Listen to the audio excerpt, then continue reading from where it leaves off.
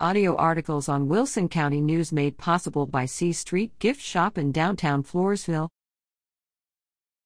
City removes man camping on downtown rooftop. A man who has been camping on a rooftop in downtown Floresville will have to find a new place to spend his time.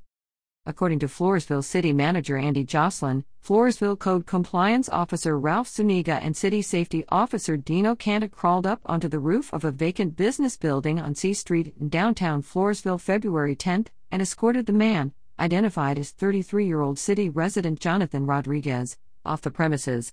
They also issued a warrant charging the property owner, believed to be out of state, with fire, health, and code compliance violations.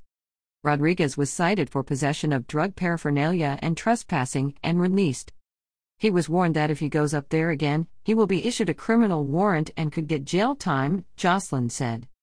The rooftop where Rodriguez was found, just yards away from the Wilson County Courthouse, is lower than the rooftops on the buildings to each side. He apparently accessed the roof by way of the outside back of an adjacent building.